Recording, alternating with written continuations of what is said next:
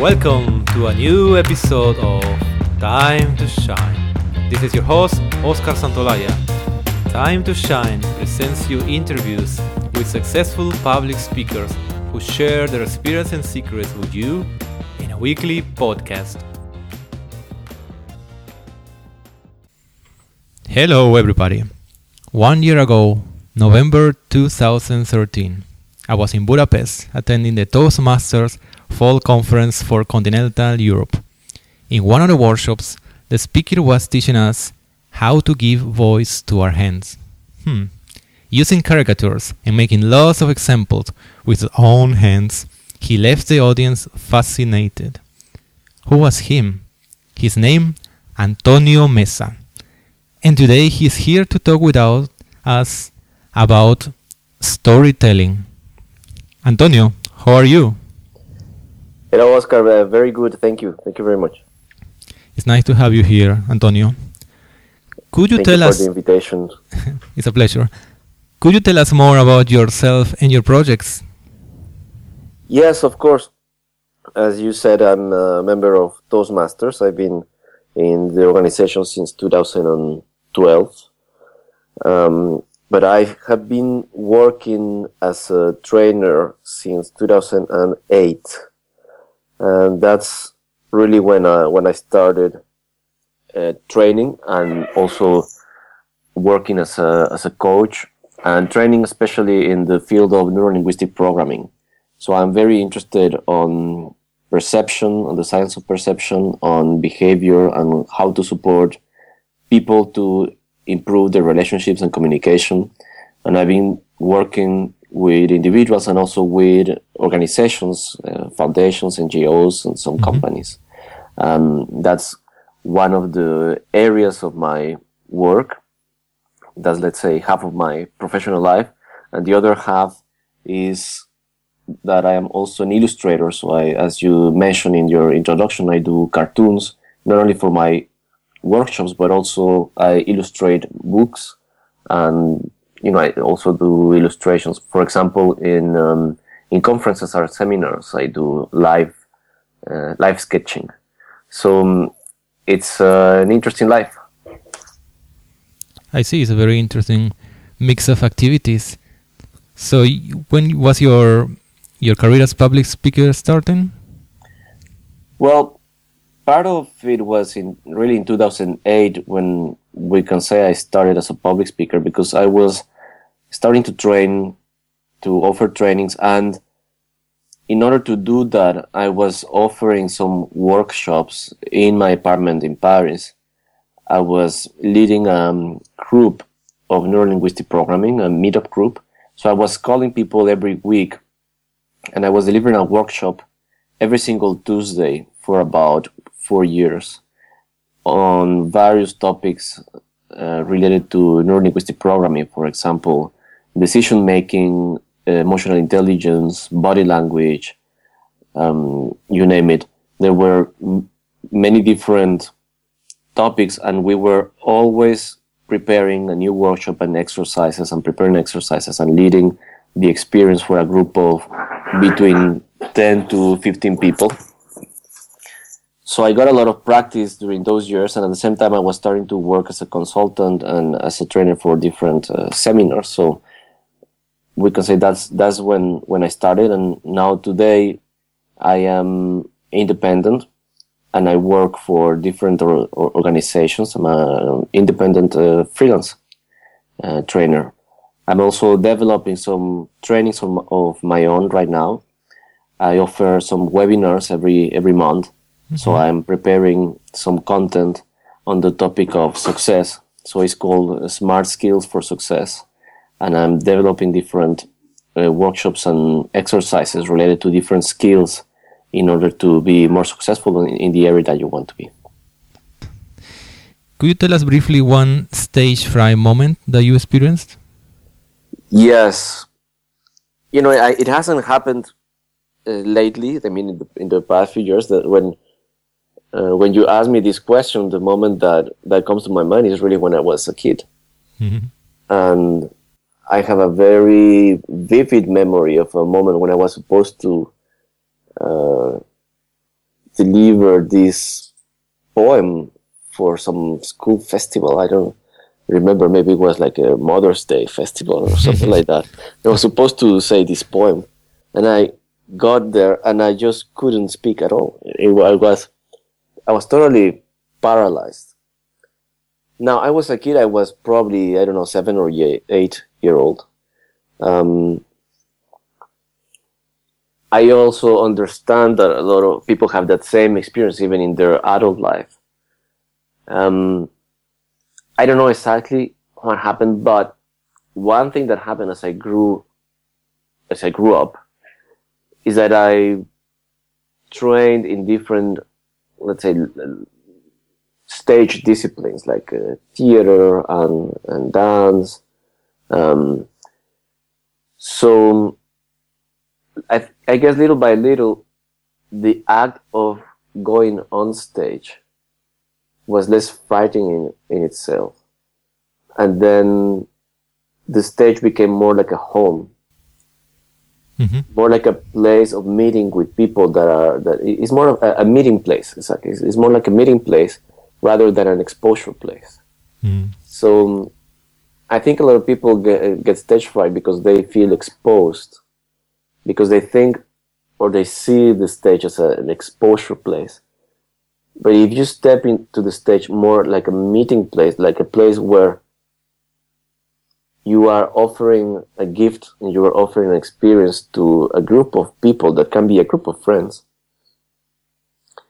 then the whole experience becomes more comfortable.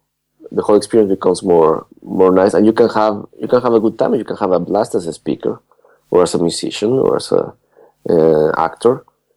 But I guess we all public speakers are a little bit like actors. We all have some kind of speaking persona at the same time. That is not necessarily your daily life self, but you have your speaking persona. You know how to use your body. You know how to use your voice.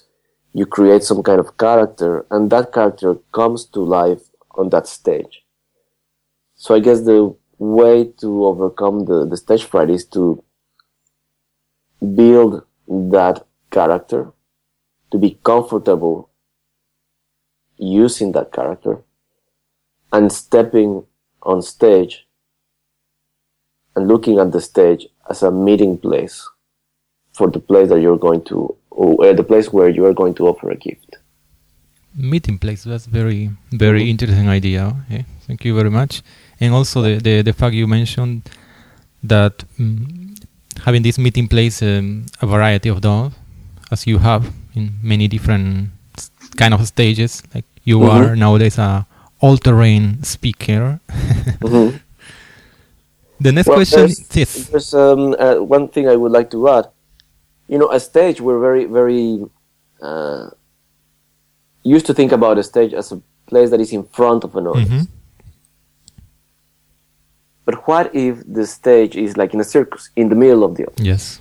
Or what if you're speaking in a restaurant, in the middle of tables of people that are eating? What if the stage can have many different forms? Now, for example, I'm experiencing the webinars, and there's no physical stage, but there is a space that I create with my voice and the time that is the place where I used to direct the experience. So there's some kind of virtual stage. It's not a physical stage, but it's kind of a virtual stage. So that's what I mean when I said that it's a place, a meeting place, because it's the place where you converge. It's the place where your ideas and the brains of the audience meet, or where the questions of the audience also meet with what you know and what you don't know. Yeah, another great point. Antonio, is storytelling important for everybody? So everybody should learn it? Is it important to everybody? The absolute answer is yes.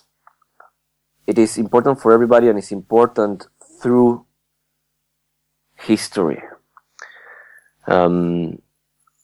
It's almost one of the things that makes us human. Storytelling.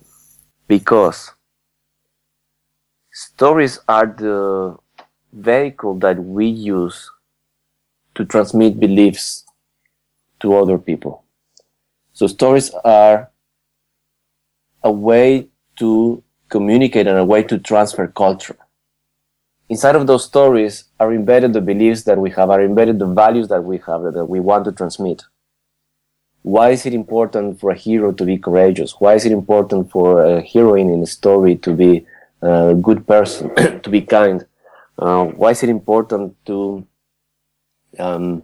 transcend a situation? Why is it important to go against certain oppressive situation? Any kind of story has a message that it is important for us, and even if it is a children's story, it always has embedded a message and values and beliefs.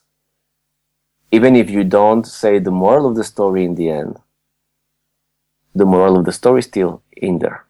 And our brains, our human brains, are programmed like almost like a computer to capture that essence, that message. Our brains work thanks to our beliefs. You wouldn't do any action of your day if you didn't believe that it was possible. We take it for granted, but the fact that we can walk is because internally we believe that we can walk. Mm-hmm. If you didn't, even if you were capable, if you didn't believe it, then you wouldn't do it. Yeah, you wouldn't try, yes.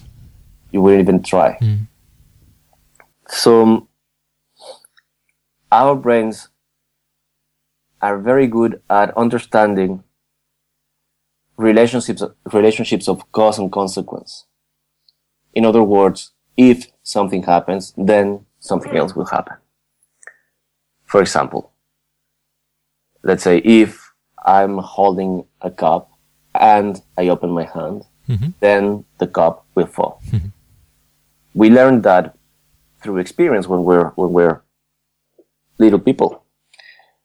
But our brain captures that information and constructs a belief. Therefore, when we learn how to hold a cup in our hand and to drink from it, then we know that we have to keep it in our hand until we put it back on the table, and then we can release the cup. All those little details in our behavior, all those little actions are ruled by beliefs. Then all the complex behaviors, all our plans, our projects for the future, our beliefs about the past, our memories, everything has a different tonality under the light of our beliefs.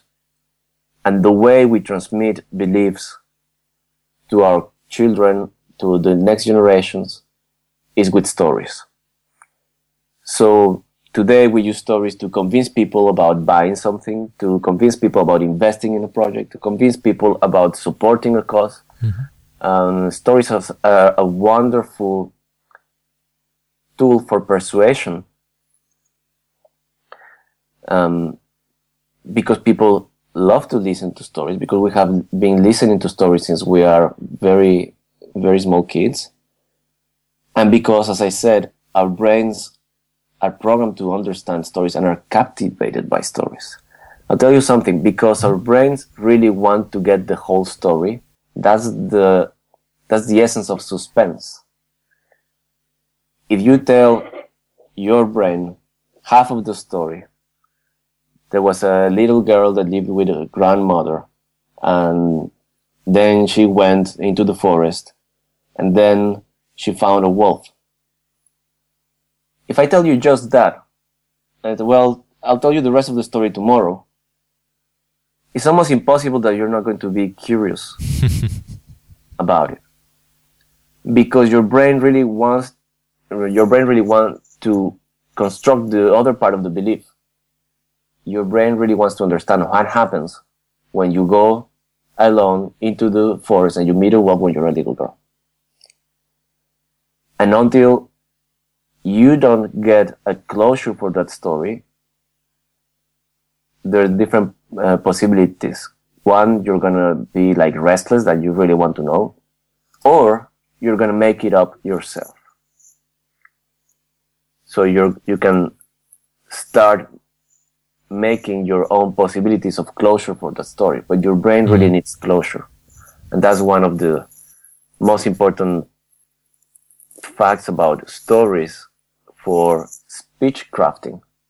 When you tell a story, the brain really wants to have the closure. That's why sometimes, for example, we start a story in the beginning of a speech, and then we deliver another little piece halfway into the speech, and we don't give the closure until the end of the speech. It's a way to keep people interested, because the brain wants to understand the beliefs that you are transferring or that you are communicating with your speech. So I think it's important for everybody, and I think every person that wants to be a public speaker or a trainer should learn how to craft and how to use good stories and how to disperse them to the audience when they're on stage. Antonio, what is the most important thing to make storytelling effective when you are on the stage? Effective. First of all, I think you need to know yourself as a speaker. What do you want the story to be effective for? Mm-hmm. Do you want the story to communicate some information? Do you want the story to warm up the audience? Do you want the story to be engaging or touching? And what is the purpose of your speech in the first place? So you want the story to support the speech. You want the story to bring the audience closer to where you want them to be. So the most important thing in a story is that it delivers values that resonate with your audience values. So when you're thinking about which story to tell, you have to use your empathy, put yourself into the seat of the audience, and think about your audience. Think about what kind of audience I am talking about. What do they want? What are their values? What do they believe? And then, is my story going to be effective for that particular audience? Is my story connecting with the right kind of values for this audience? So I think empathy and paying attention to the values of the audience is the most important thing. I heard many times tell a personal story, but often we don't find good stories of ourselves. What is the best approach to find and create good personal stories? Well, the way to evaluate if one of your stories is a good story or is a bad story is very subjective. Sometimes we are the worst evaluators of our own stories. But that has to do with the kind of beliefs that we have about ourselves. It's the same thing when we see a portrait of ourselves. And if we don't have a very good self-image or beliefs about our own image, then we're not going to like the picture, even if the picture is great. Mm-hmm. It's the same with stories. We all have stories that connect with other people, but sometimes we are not the best people to evaluate them. So the first thing is not to be judgmental with your own stories and just to capture them. A lot of people recommend, and I think I agree with this piece of advice, is that you create some kind of document or notebook of personal stories, and you just collect them. Mm-hmm. Some of them are sad, some of them are funny, some of them you say, well, I don't know what this story is good about, but I just put it here. But first of all, it's important for you to become aware of your own stories. So you collect them. And they don't have to be epic stories, but they can be just very simple stories. Very, very daily life kind of stories can be also very interesting and can connect with a huge audience. If you think about it, what makes you connect with an audience that in principle is very different than you? So, for example, I am a Mexican man, well, coming from Mexico, middle class, with some education, and what if I am suddenly in front of an audience with, I don't know, mostly, let's say, European or Nordic audience, with a very different socioeconomic status and different business experience, etc. So what connects me with them? What connects me with them is that we are all humans and we connect with very similar values. Very often we care about family, very often we care about happiness, very often we care about success, very often we care about being or creating a better world or a better life than the one that we are living on. And I can find a story in my life that supports that. And if I can find a story in my life that supports those kind of messages, and I know how to introduce it into the speech, then they're going to connect with it.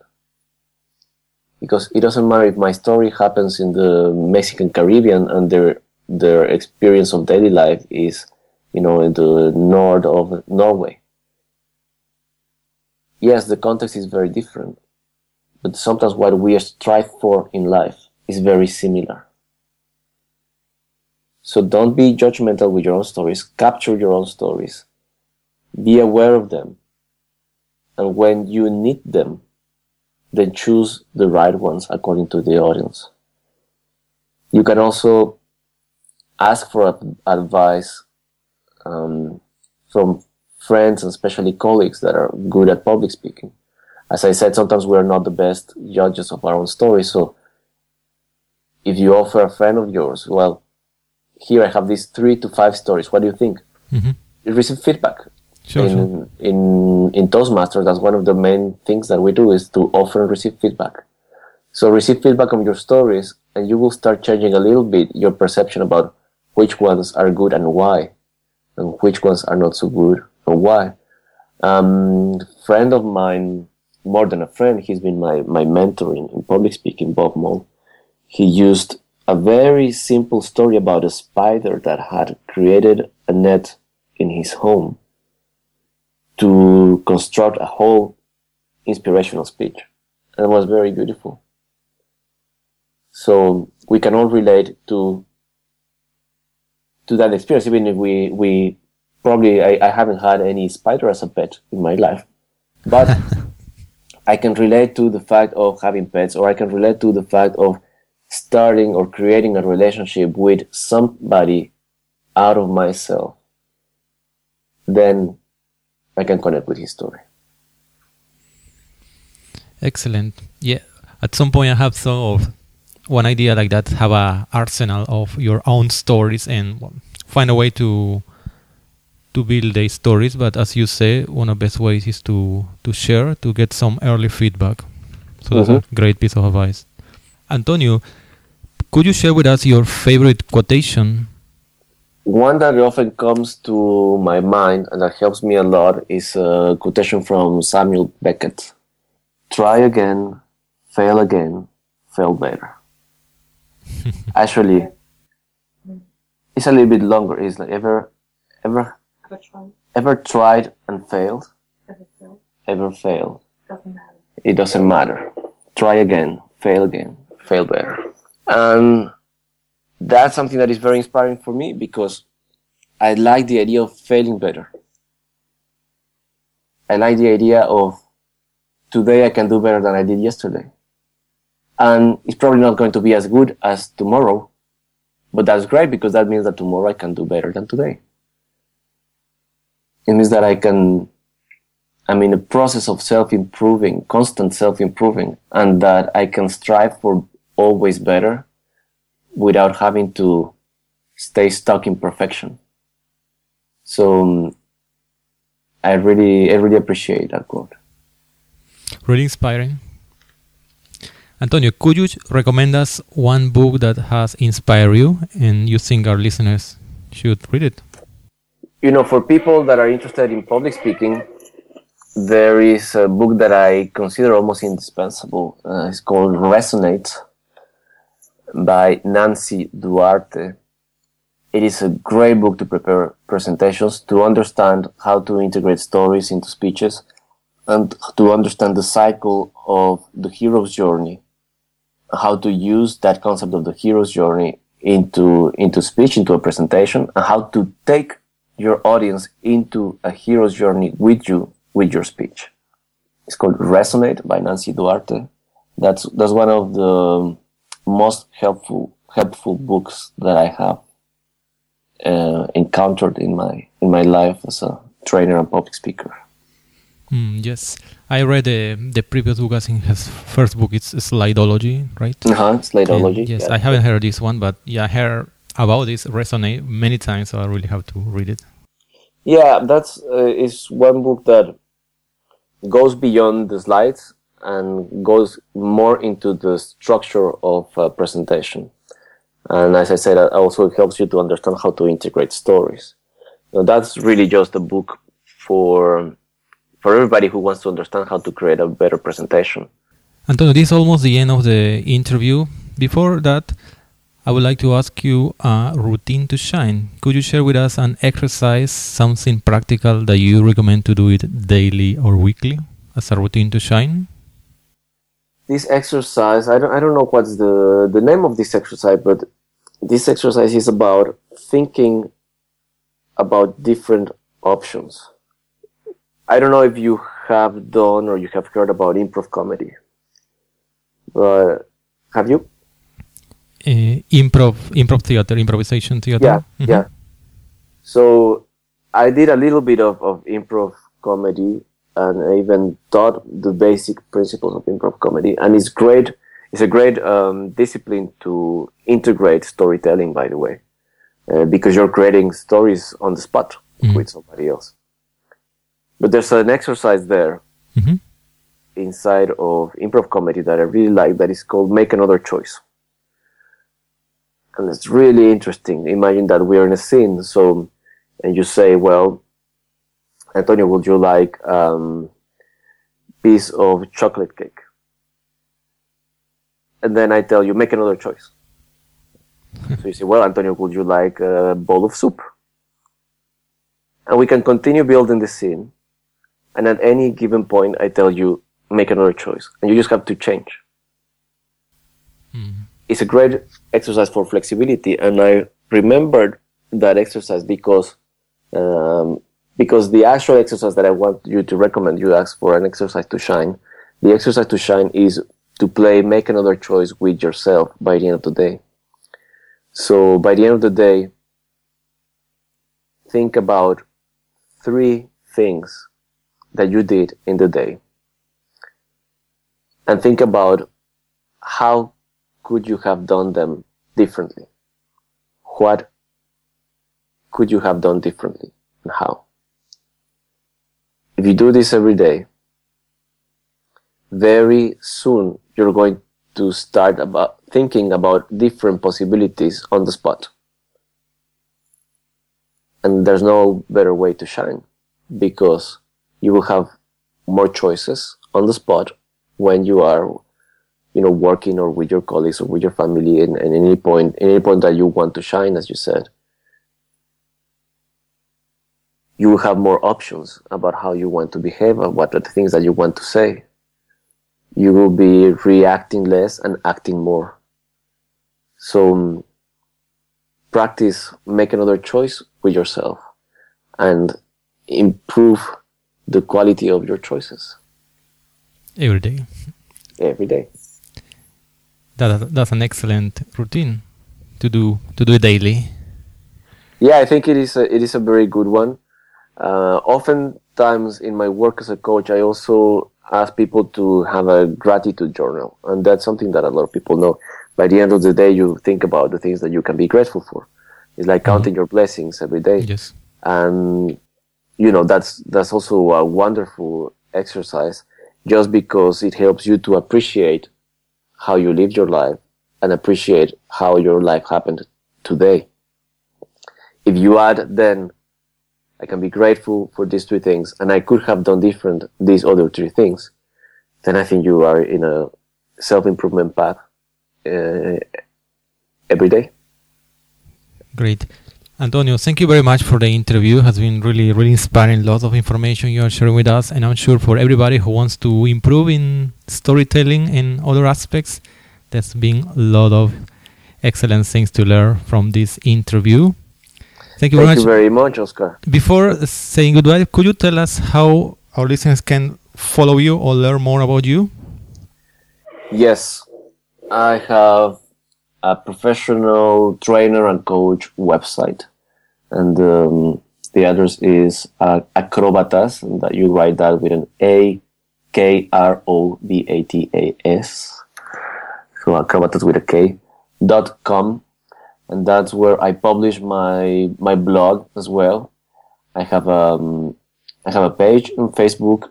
Also, I'm also in Twitter, though I don't tweet that often. Mm-hmm. I'm also on Twitter under Acrobatas, and that's how you can reach my activity as a trainer and as a coach. There's also my work as a cartoon artist, and for that I have a different website. It's Antoons, ANTOONS.net. And that's where I show the illustrations that I do for different books, or sometimes for speakers, for presentations, storyboards, or live sketching for seminars. So that's also another part of my activity that I'm also very happy to be doing and to be sharing with everybody. Excellent. Thank you very much, Antonio, and have a nice day. Thank you, Oscar. Dear listeners of Time to Shine, this is the end of today's episode. If you like our show, please subscribe to our podcast in iTunes, Stitcher, or for more information, visit our website www.timetoshinepodcast.com. Welcome to listen to us again next week.